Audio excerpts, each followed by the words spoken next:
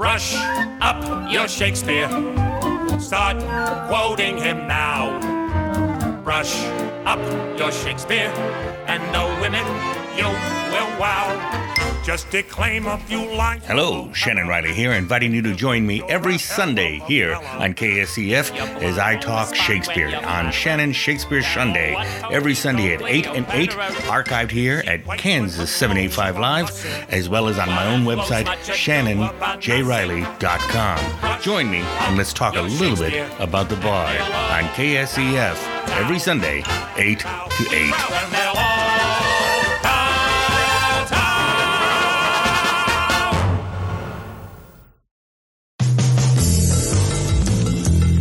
You're listening to KSCF, a digital broadcast in Topeka, brought to you by 785 Magazine. Learn more at 785live.com.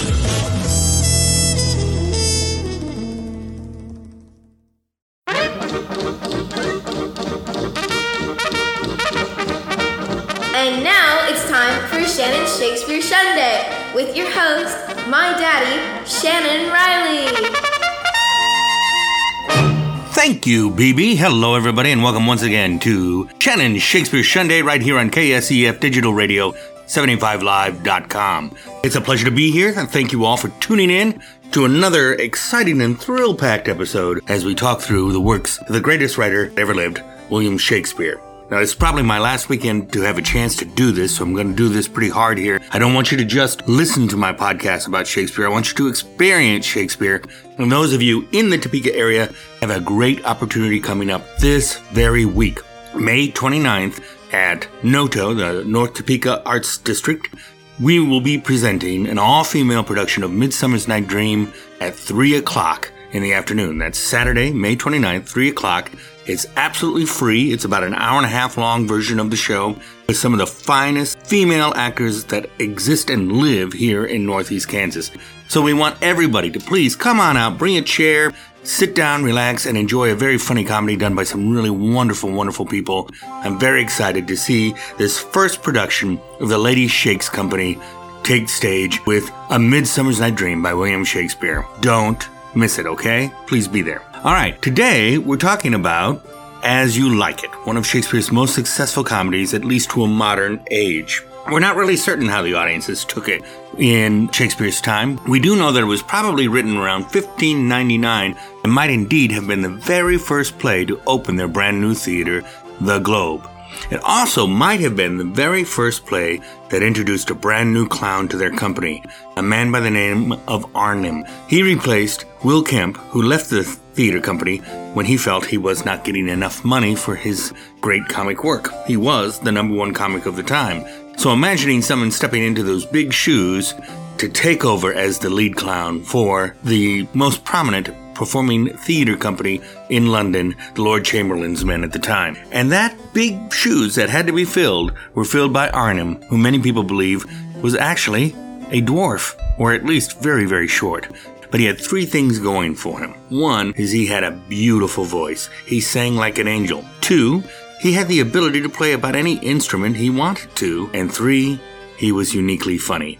You'll notice from here on out, Shakespeare's clowns are not as bombastic, not as loud. They're much more cerebral. They ask questions. They play word games. This was Arnim. He had a subtlety to his work. And that was the way these clowns would be played throughout the rest of Shakespeare's life. Now, As You Like It, as I said, is one of the most successful plays in contemporary audiences. It's still being done quite a bit. You can see it done in a lot of different places. As a matter of fact, this play was a play that I myself was in the middle of directing when the pandemic hit.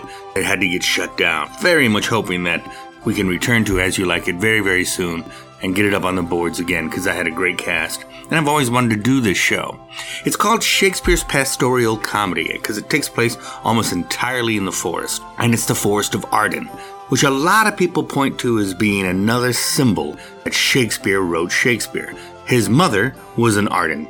Her home was in the Forest of Arden. But you need to also remember that there was a Forest of Arden in France. It was spelled differently. This play does take place in a duchy in France. So was Shakespeare using this French forest, or was he thinking of his own pastoral forest that he grew up in?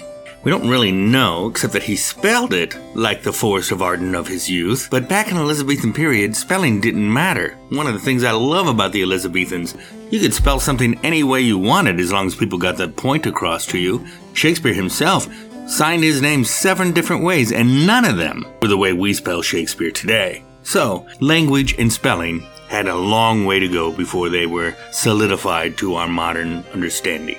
Let's talk about As You Like It. It's a very sweet comedy and quite subtle. It was based on a long poem called Rosalind's Ephesus Golden Legacy, written in 1586 or maybe 1587, somewhere in that area. And it was published in 1590. It would have been very popular and known to Shakespeare in London. But that poem itself was based on a very old tale called The Tale of Gamelin. And The Tale of Gamelin features a character by the name of Gamelin, who was a servant of Jove. Gamelin was kind of it was considered kind of homoerotica, and Shakespeare uses that name, changes it a little bit for a very unique and funny reason, which I'm going to get into in just a moment here. Let's get sucked right into As You Like It. Now, as I said, it was probably written about 1599, and many people believe it could have been the very first play written and performed for their brand new theater, the Globe Theatre in London. Matter of fact, carved into the Globe was a phrase from As You Like It that was slightly bastardized, and that was, "All the globe's a stage." That, of course, leads us to the famous quotes of As You Like It, and I introduce my boy, Finn, where he says, "And now, the Shakespeare quote of the week." That's right, the Shakespeare quote of the week. Now, the most famous quote from As You Like It is called the 7 Ages of Man speech, and it starts with, "All the world's a stage, and all the men and women are merely players. They have their exits and their entrances, and one man in his time plays many parts." I love this speech. It's rather long. I'm not going to do the whole thing for you because it deserves an actor, not me. But it is a very wonderful speech that kind of breaks down how we are born, live, and eventually die, all the way tottering into old age, in a very sanguine and almost sad way. But it's very funny and a beautiful speech. But there's some really other great quotes from As You Like It. For instance, Celia says in Act 1, Scene 2, "Well said, that was laid on with a trowel." Another one I really love is, "How full of briars are the workaday world." That's Rosalind, Act 1, Scene 3. It has one of the phrases that we use all the time now. It has the phrase, "forever and a day," spoken by Orlando in Act 4, Scene 1. And then I also love this quote from Rosalind in Act 3, Scene 5, "I pray you, do not fall in love with me, for I am falser than the vows made in wine." There's some beautiful writing in this play. It's very, very sweet and very funny. And he borrows here, Shakespeare does, even old motifs he's already used. You're going to see things that, even going back to his early career with Two Gentlemen of Verona, he repeats some motifs there. But he does it so much better here and really creates a very, very sound play. So let's get started. First, I'm going to go through the scenario of the play, and so you can understand, or at least have a passing knowledge of what happens in the play. Don't forget, though, when we do it at TCT, come see it. The play, as I said, is set in a small duchy in France. It's a smaller kingdom ruled by a duke or a duchess. But most of the action takes place in what's called the Forest of Arden. Now, in this duchy is being ruled by Frederick. And Frederick has usurped his own brother, the Duke Senior, and has taken over his kingdom and exiled his older brother, who is now living in the Forest of Arden with a few select followers. Living with Frederick is, of course, his only daughter, Cecilia, and her cousin, Duke Senior's only daughter, Rosalind. They grew up together. They're like sisters, and because they were so close, Frederick didn't banish her. But now she's of adult age, and he doesn't trust her. So he's decided she must be banished and leave the kingdom just as his brother had to go. Before she goes, however, she falls in love with a beautiful young man by the name of Orlando. And Orlando has his own problems. He's a young gentleman in the kingdom who is entitled to a certain amount of money from his very wealthy father who has died. But his older brother, Oliver, controls that fortune and refuses to give Orlando his own stake of the pie, as it were. So Orlando tries to make way on his own and decides he is going to make money wrestling. He's a very strong man. He thinks he can win a bout. In order to make sure that he doesn't, Oliver has one of his thugs approach the wrestler and say, "By the way, as you're wrestling today, it's okay if there's an accident," and Orlando is killed.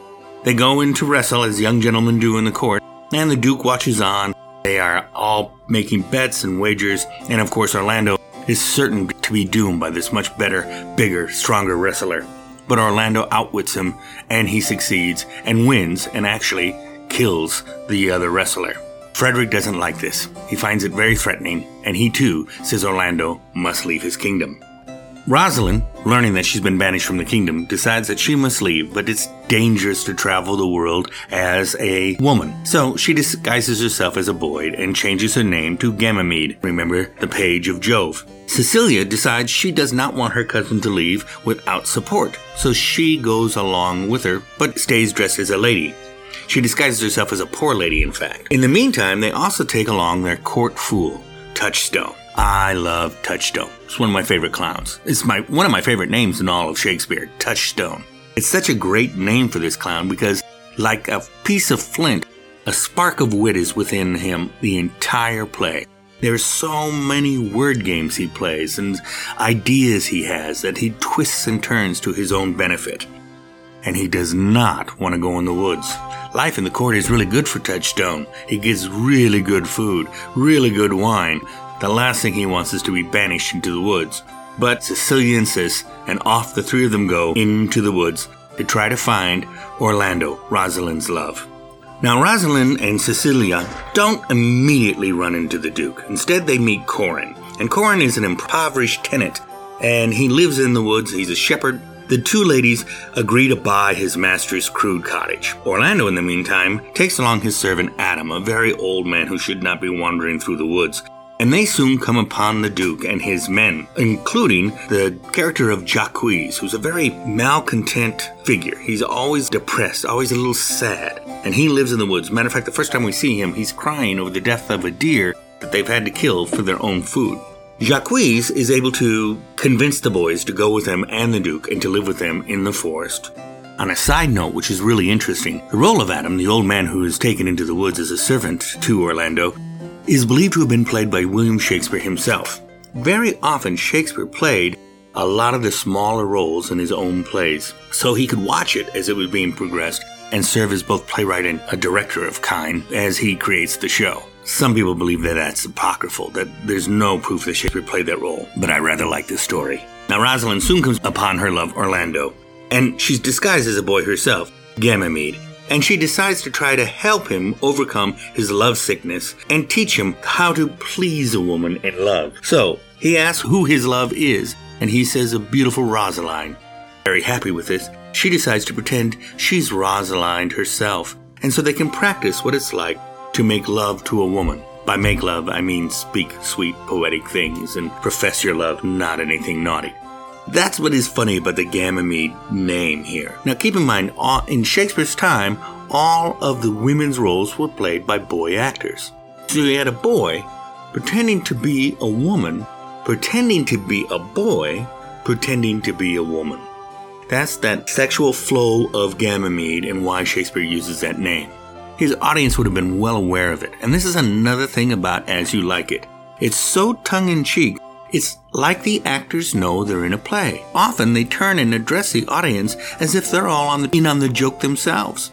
It's a rather unique way of looking at this play. So meanwhile, there's a shepherdess named Phoebe, who Silvius, another shepherd, is madly in love with. And Ganymede, again that's Rosalind in disguise, tries to show him how to love Phoebe. But Phoebe falls madly in love with Ganymede. Touchstone, the clown, by the way, has fallen in love with a dull-witted shepherdess by the name of Aubrey, and he tries to woo her, but she refuses to go anywhere with him or do any hanky-panky until they are married. So, of course, they bring in a priest to marry the two of them.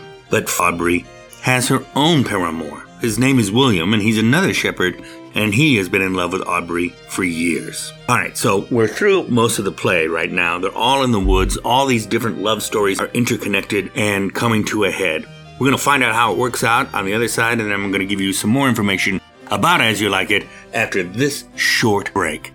Thank you for tuning in to Shannon Shakespeare Sunday on KSEF Digital Radio, and we'll be right back.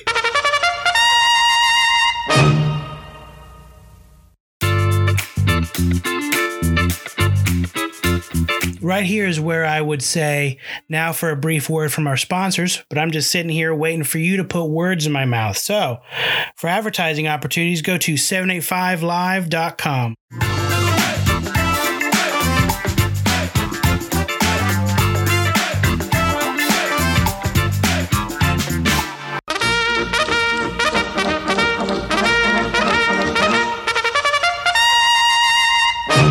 Hello and welcome back to Shannon Shakespeare Sunday right here on KSEF Digital Radio 785live.com. Today we're talking about As You Like It, a very wonderful, sweet pastoral comedy written by William Shakespeare, probably in 1599. We know it was published in the First Folio, but that's the only place it was published. That would have been 1623. And a lot of people believe the reason why it was not published prior to that time was because Shakespeare's men wanted to keep this play for themselves. They wanted it in their repertoire and continue to use it again and again, suggesting it was a fairly popular play for the time. It's a fairly popular play today, too. I want to finish talking about the synopsis of the play itself first. We have this shepherdess named Phoebe, who Silvius desperately loves, but she's fallen in love with Ganymede, who's really Rosalind in disguise. Meanwhile, Rosalind is still madly in love with Orlando, but he thinks his new friend Ganymede is a boy and not Rosalind herself. So these love stories start to come to a head. Finally, Silvius, Phoebe, Ganymede, and Orlando are brought together, and it seems they need to fight and figure out who gets to be with who. Orlando wants none of them, and he doesn't see how this concerns him. So Ganymede comes up with a way to solve the problem. First, Ganymede has Orlando promise to marry Rosalind, which he does. And Phoebe is then forced to promise to marry Silvius if she cannot marry Ganymede. This is all agreed to. Before we get to the conclusion of that story, however, we find Orlando leaving the group. He sees someone in the forest, and as he goes off, he finds his older brother Oliver, the very man who had banished him to the forest. He's asleep under a tree and about to be attacked by a lioness in France.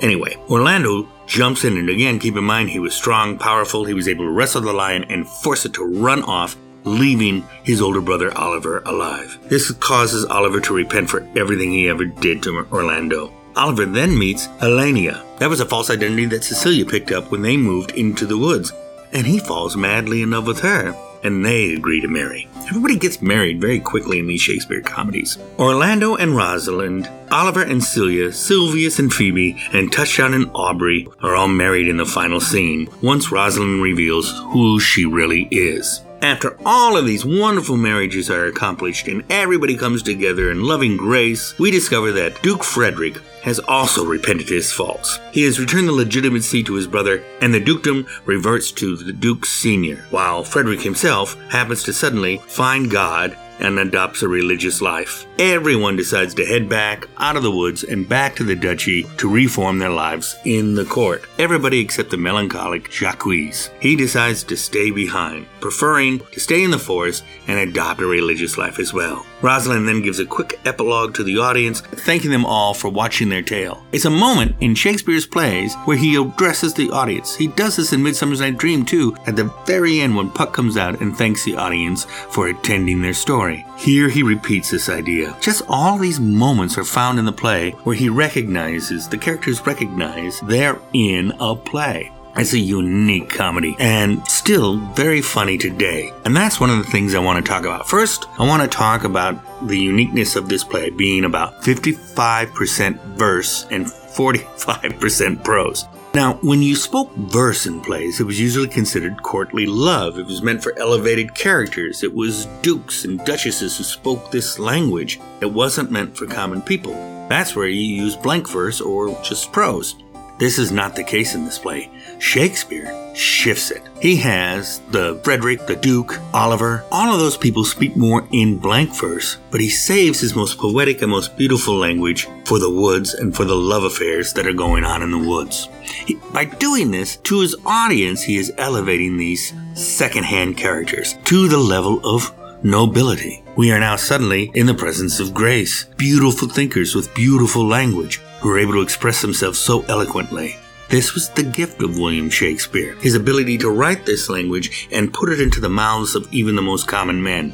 And audiences must have found it amazing, certainly unique. Also, there was a structure in the time of Elizabethan England where if you were a comedy, you had to end in a marriage, and if you were a drama, you had to end in a funeral. Here, he ends again in 3 marriages. Shakespeare really hits this marriage bit hard in his next few comedies.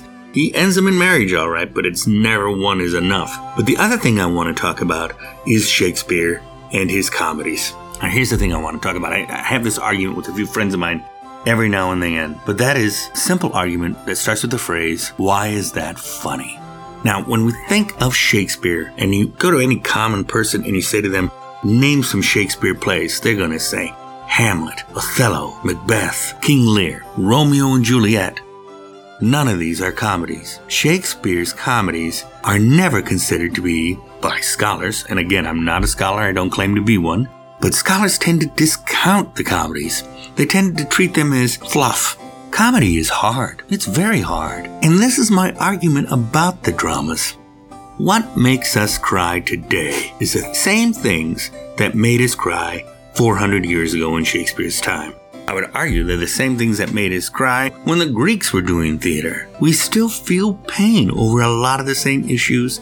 Heartache, loss, life, experiences that break us. These things remain as true dramatic literature, and it affects all of us. But what is funny is transitory. It exists in the time it was written. Now, my cardinal rule, once again, when you're talking about Shakespeare, remember when it was written. Shakespeare wasn't writing for us in our common sensibilities. He was writing for people 400 years ago. So if you take that into account, think of how amazing it is any of his comedies survived, or any of his comedies are still being done. Comedy is not universal. What's funny to us today may not have been funny to the people generations ago, and certainly that's true vice versa. As a father who tried to introduce his teen children to some of his favorite comedies as his youth, I found very quickly that they didn't think that Daddy's favorite plays or comedies or movies were necessarily all that funny, because they're in a different time. You ever try to go back and watch a really old comedy from 1920s where the language is even different from what we express ourselves with today? It's just not as funny. Comedy exists in the time it is in. Yet Shakespeare does find some universal comedy that he uses over and over again. Mistaken identity, disguise, interception, and very, very quick wit. Shakespeare plays with language in the way French farce writers start to do long after he's gone. Shakespeare finds a way to bring into his characters intelligence, youth, bravado, energy, all of these things that sustain the comedies and make us want to see them today. The very fact that we are still enjoying As You Like It, Much Ado About Nothing, Midsummer's Night Dream, playing May 29th right here in Topeka, Kansas at Lady Shakes. The very fact that we still laugh at all of these things really is a testament to the writer that was William Shakespeare. I must also confess that sometimes I'm very disappointed with my synopsis of these plays. It just doesn't do them justice. You need to go and read them, you need to go and see them, and As You Like It is one you really should see. But I want to give you a little hint of some of the things inside As You Like It that really show a line all the way back to William Shakespeare himself. Now, in Act 3, Scene 4, Phoebe refers to whoever loved that loved not at first sight. This is a direct lift from another play, Marlowe's Hero and Leander, which was published around 1598. But this was a line from a play written in 1593, right before Marlowe was killed. Now, Christopher Marlowe, of course, was that person that Shakespeare looked up to, that he admired. And this moment, a little nod towards his mentor, is a really beautiful statement of his continuing affection for a playwright that died too soon. But it's not the only reference to Christopher Marlowe. There's another moment when Touchstone says this phrase, "When a man's verses cannot be understood, nor a man's good wit seconded with a forward child understanding, it strikes a man more dead than a great reckoning in a little room." The great reckoning in a little room. Now, the reference of a great reckoning in a little room is kind of like an idea of suddenly being discovered, but being discovered in a small space. Or it could have been an allusion to Marlowe's assassination. It's believed, or at least was put forward, that Marlowe died in a small room in an inn in a dispute over a bill, and he was stabbed. But in Elizabethan England, when you got a bill for your stay, your lodging, food, it would say the reckoning. It was the reckoning of your time here. And so this great reckoning in a little room could be an allusion to the place where Marlowe was assassinated. Some people believe Marlowe was actually a spy for the Elizabethan government, and I think there's some strength to that accusation, and that maybe he was assassinated because he knew too much. Catholicism was the great big danger, and Marlowe seemed to be able to root out who Catholics were and turn them in. In any case, here are two great big references to William Shakespeare's dear friend Christopher Marlowe buried in this play. And finally, I want to talk about what As You Like It is referred to as, and that's a pastoral comedy. Now, that's just not a light mentioning of what it was. That's actually a type of comedy. Comedies that were set in a pastoral, natural existence. Pastoral comedies were a very common genre in Elizabethan theater. But all pastoral comedies had certain things in common. First of all, they were centered in love stories. They were always romantic comedies, always love at first sight, always about the idea that you will find who you need in nature and let nature run its course. But Shakespeare adds a couple of more things to this story. First of all, he adds in the gender mix. He even has Rosalind, who's pretending to be a man, showing this affection to another man, and this man, Orlando, being confused and wanting to return it. This idea of gender swapping roles was not a common one in Elizabethan theater, and would also have really flirted with danger. After all, homosexuality was very illegal. Going back to Christopher Marlowe again, though, he was openly gay and willingly spoke about it.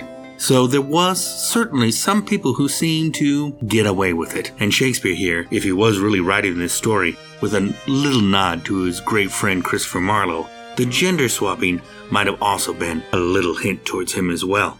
He also throws in stories from his histories he had just finished writing, the Henriad, about usurping and injustice. Here you have Henry IV usurping the king, Richard II, and paying for it all the way through the life of Henry V. And now he turns around and does a comedy where he has a younger brother, Frederick, usurping Duke Sr., which, by the way, I think is the silliest name ever, Duke Sr. But he usurps Duke Sr., and Duke Sr. goes off quietly into the woods and doesn't fight it. It's very unique in that respect, and it's so easily given up at the end. It's very convenient. Frederick himself doesn't even show up again in the play to say that he's giving back the kingdom to his brother. Instead, he marches into the woods to try to find his brother to kill him, experiences a religious experience, and runs off to become a monk, leaving the duchy back in the hands of his brother. Very convenient, and it's all conveyed through the use of a page who is brought to them. And finally, there's one last thing, and that is the theme of forgiveness. Usually in these pastoral comedies, they're all about get the girl. Fall in love, end it. Boy meets girl, boy loses girl, boy gets her back, but all of it's outside. That's a pastoral comedy. Here, he also adds the idea of forgiveness. Duke Sr. immediately forgives his brother for banishing him. Oliver begs for forgiveness from Orlando. Without even a question, he forgives his older brother. He even kills a lion, saving him from certain death. He could have easily stood back and let it happen. Shakespeare adds these themes to this play and even suggests a kind of a change among court life and country life. They start to swap here, and you see people acting very courtly in the woods and acting very country-like in the court. This is a wonderful show. So if you get a chance to see it, see it. And there's also a play, which I ran out of time to talk about, which starts to introduce some of Shakespeare's best music. Because now that he's got a clown who can sing, he's going to jump on it. All right, that's all the time I have for this week. I want to thank you all for tuning in to Shannon Shakespeare Sunday. We're going to see you next week as we get closer and closer to those big shows. And I thank you all for listening in. Don't forget about Midsummer's Night Dream. And until we see each other again, remember, keep it barred to the bone.